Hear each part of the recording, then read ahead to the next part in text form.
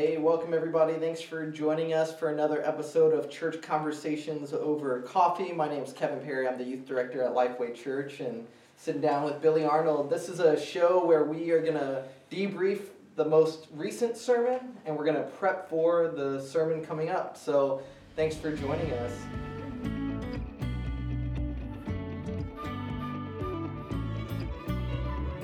Billy, we just finished our Sunday service, literally like an hour ago. We finished our live stream. Still wearing the same shirt. Yes, so wearing the same clothes. So you talked about Romans 8. We're in the second week of our Epic series. Can you kind of just give us an overview, quick little reminder? Simple overview. Easter Sunday was last Sunday, and all of this story of Romans 8 that I'm trying to teach, this one chapter, very much spills out of it. Would not have been possible had it not been for the resurrection. Yeah. The resurrection of Christ is the epic story that we're using that term. And I use terms like that not in a marketing way, but to kind of help frame our thinking and help us all understand the passage better. The resurrection changed everything. God's great story. Romans 8 is essentially the results of now what is available to us, those of us. His epic story becomes a part of our epic story when we put our faith in Him. And so that's why we're studying it in four different kind of parts and pieces. So cool. Yeah, and epic again is not, we're not using that, like you said, as the buzzword. We're using that as the actual, it's an epic saga of this story of Jesus. That really started all the way back in Genesis, and correct. We're still kind of waiting for His return. So. Yeah. Awesome. So today you talked specifically about the epic family that we're a part of, but I kind of want to focus in, as you were talking about, life in the flesh and life in the spirit, because I think that there's some really good practical application points that we can make for life in the flesh and life in the spirit. What does that look like, and how does that really affect my day-to-day life? So could you kind of define for me what do you mean when you say in the Bible, what does the Bible mean when it says life in the flesh? Life in the flesh, as I studied through this more and more, and over and over again, commentary people would talk about that. The life in the flesh is the person who says, I truly am going to try to solve my own issue. I'm going to live, I'm going to deal with it myself. I'm going to take care of it myself, Let me just find out humanly. God helps those who help themselves is the illustration of Sunday morning I used. It's that concept that I can do this. It's a life controlled by the old nature is another term the Bible uses in other places.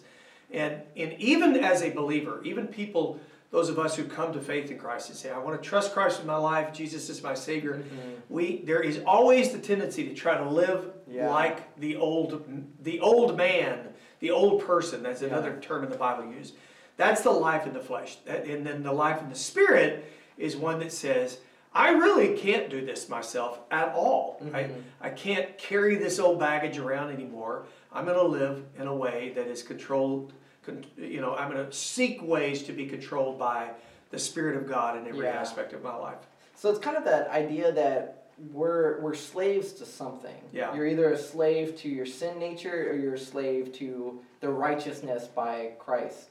And so I'm just thinking in my life of the times that I can almost tell that I'm going back to the old nature, living according to the flesh, because I'm doing what satisfies my physical needs, whether that's like being lazy and I'm just watching too much TV, or acting out, or not wanting to. Even I'm trying to think really practical what that may look like for somebody struggling with their sinful flesh.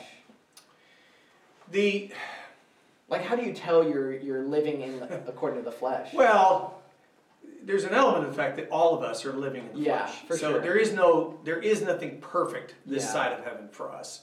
So, God lays out the ideal scenarios of our life. But there is a dependence of our life that we can learn the habits of in a very different way.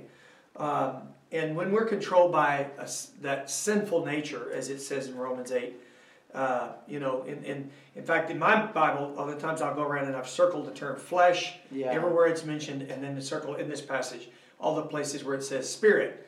Who's in control, who gets in control. And ultimately, I think the indicators of living a life in the flesh is like literally living in constant fear. It's an indicator of the fact that if I'm constantly afraid, or if I'm constantly feeling like I have to fill up my life with something else, I'm unsatisfied. I've got to fill it with things, literally possessions, or as I put on Sunday morning, it's, I'm unhappy in my marriage. I'm unhappy in my job. And now I get it. We live in a broken world. I mean, we are broken ourselves. We live in a broken world, and we're kind of in that constant battle in there. But when I'm in a constant battle in my mind that I'm never going to be satisfied with the way things are until I do something different. I buy something, I change something, I fix something myself. That is a high indicator that we are really relying upon me instead of literally walking by faith instead of by sight, which is another passage in 2 Corinthians. But it's that's the indicator of that. The question is, it's discipleship. Learning to be a stronger disciple is that literally bridging of, okay, it's constant question. Am I living in the flesh or am I living in the Spirit? Growth and maturity is living in the Spirit. Yeah, and that's the process of sanctification. It is. In the life of a believer. So it's becoming more conformed to the image of Christ. And looking more like Him. Oh, and it's a process. Yeah, and so what would that look like for? I'm thinking of the single mom who has kids and she's going to the grocery store. What does it look like to live in the Spirit in her interactions there? Or the guy at work, or the parents at home as they're raising their kids, and what does it look like for them to live according to the Spirit? Well, you're actually asking for practical applications. Yeah. And that's always, it's so easy sometimes to teach biblical truths and make them sort of up in, pie in the sky kinds of things. Oh, just trust God, trust God, trust God. What does it mean for, a single parent, a married parent, an older person? I mean, people of all ages. What does that mean? I think it's somewhere along the way, we carry out responsibilities. I do go to the grocery store, and I mean, in moments like this, you're sort of restricted about certain things, but still, we go to the store, we have to carry out life, we go to work, we have to, sometimes we do take a new job. We have to react to issues, if I'm raising children, I have to react to the circumstances of my kids. My kids have to go to school, they have to go to band practice, they have to do whatever they do. All the different kinds of stuff. I think your question is obvious. How do I live out a quote unquote normal life and still live as a life in the Spirit? I think I think the way I would always describe that would be, every day when you wake up, you put together the list of things that need to be accomplished. But you don't base all of your happiness, your circumstantial happiness, based upon making sure that I get all the things accomplished that I need to accomplish. Kevin, if you follow my train of thought, it's like the way I've described it for me was, I make a list of the things that I think need to be happening that day, but at the bottom of my day, I always, in the beginning of my prayer life, virtually every day, there's that divine appointment on there. God, what is it that I know that I know I'm missing some stuff here? What is it that I want to make sure that you accomplish in me? That at the end of the day, I'm not frustrated by me getting everything done. It didn't not work out the way I wanted it to, and yet I know God has His way. That's going to lead to Romans 8:28. Really next week. All things work to good for those who love the Lord and live according to His purposes. I'm going to talk about that. Actually, 2 weeks from now, I'm going to talk about that. But in that passage in Romans 8, it just says, it's not up to my agenda list for me to feel fulfilled, to get that satisfaction. This is God's timing and God's way. And so what does a mom do, a dad do, a job employee do? You fulfill what you know has to be in front of you as best that you can, with all the complications of life in a broken day, in a broken world. But at the end of the day, you say, this is truly all up to you. Again, that's sort of spiritualizing. Yeah. But there's no other way to do this. Totally. And I think what people need to remember, and what I have to constantly remind myself, is I can live according to the Spirit. I do a better job living according to the Spirit when I'm in relationship with Christ. Yeah. What does relationship with Christ look like? Well, John 1 tells us that in the beginning was the Word, and the Word was God, and the Word was with God. Right. And the Word is Christ. So the more I know my Bible, the more I'm meditating on it, the more I'm reading it, the more I actually can know God, and then the more I can follow what would Jesus do? Well, if you're not reading your Bible, you don't know what Jesus would do. Right. We can theorize like, well, God's loving or God's kind, but we're not actually doing what we don't know him well enough. So I think it almost starts, like you mentioned, every day waking up and starting it's in an prayer. everyday prayer. Reading the Word, memorizing Scripture. It's those things. The more you do that, the more you can live according to the Spirit. And let me add this part. And I made this out in the message as much as I can, but I want to highlight this one more time. I think it's just super important. The term in verse 12, Romans 8:12, in my version, I think I have an NIV here, but it uses the word obligation. We have an obligation. It basically says, in your life, you have an obligation. All right, and it starts with that.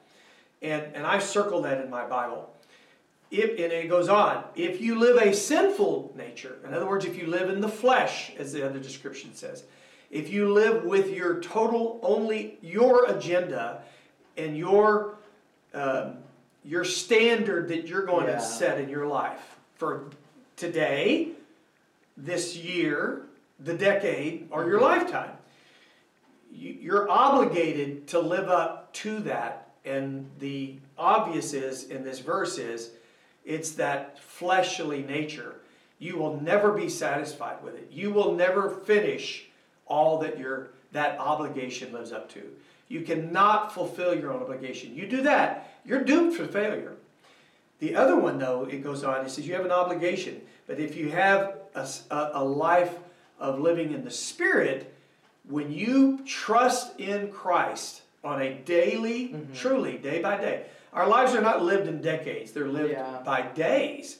They're lived actually almost less than that. They're lived by moments. When you live in a spirit life that says, it's really up to you. Here's my agenda, here's my life, but it's up to you, it's up to you, it's up to you. Let me follow you. Don't let me miss anything. You will truly fulfill the obligations. And I think about that a lot. Our frustration and the baggage that we carry around in life is because we're constantly frustrated that we're not living up to that obligation that we set for ourselves. And so we find all kinds of ways to escape that. It's a dead end. Yeah, totally. So I think that's kind of a good note to end on. If I may give just like one challenge for the person listening. For this week, to start your mornings, if you don't already do this, start your mornings with a simple prayer of, God, help me give control to you. Yeah. Help me follow your will for my life today. And apply that to your Bible reading, apply that to your prayer life, and then I would apply it to your task list. Yeah, exactly. Literally, and your to-do list of the day. See how God opens up doors for you to talk to a neighbor about him, how those divine appointments that you see. So that's a challenge for this week. Awesome. Well, thanks, Billy. Thanks, everybody, for listening to this. Hope you enjoyed it. Let us know in the comments, wherever you're listening to this, what you thought. If you have any questions, if there's something you want us to hit on as part of this podcast for the church, we'd love to do that. And if you missed this past Sunday's sermon, feel free to check it out on our YouTube channel or on our website, lifewayconnect.com, and I'll link all of that in the show notes as well. From all of us here at Lifeway, God bless, and we'll see you later.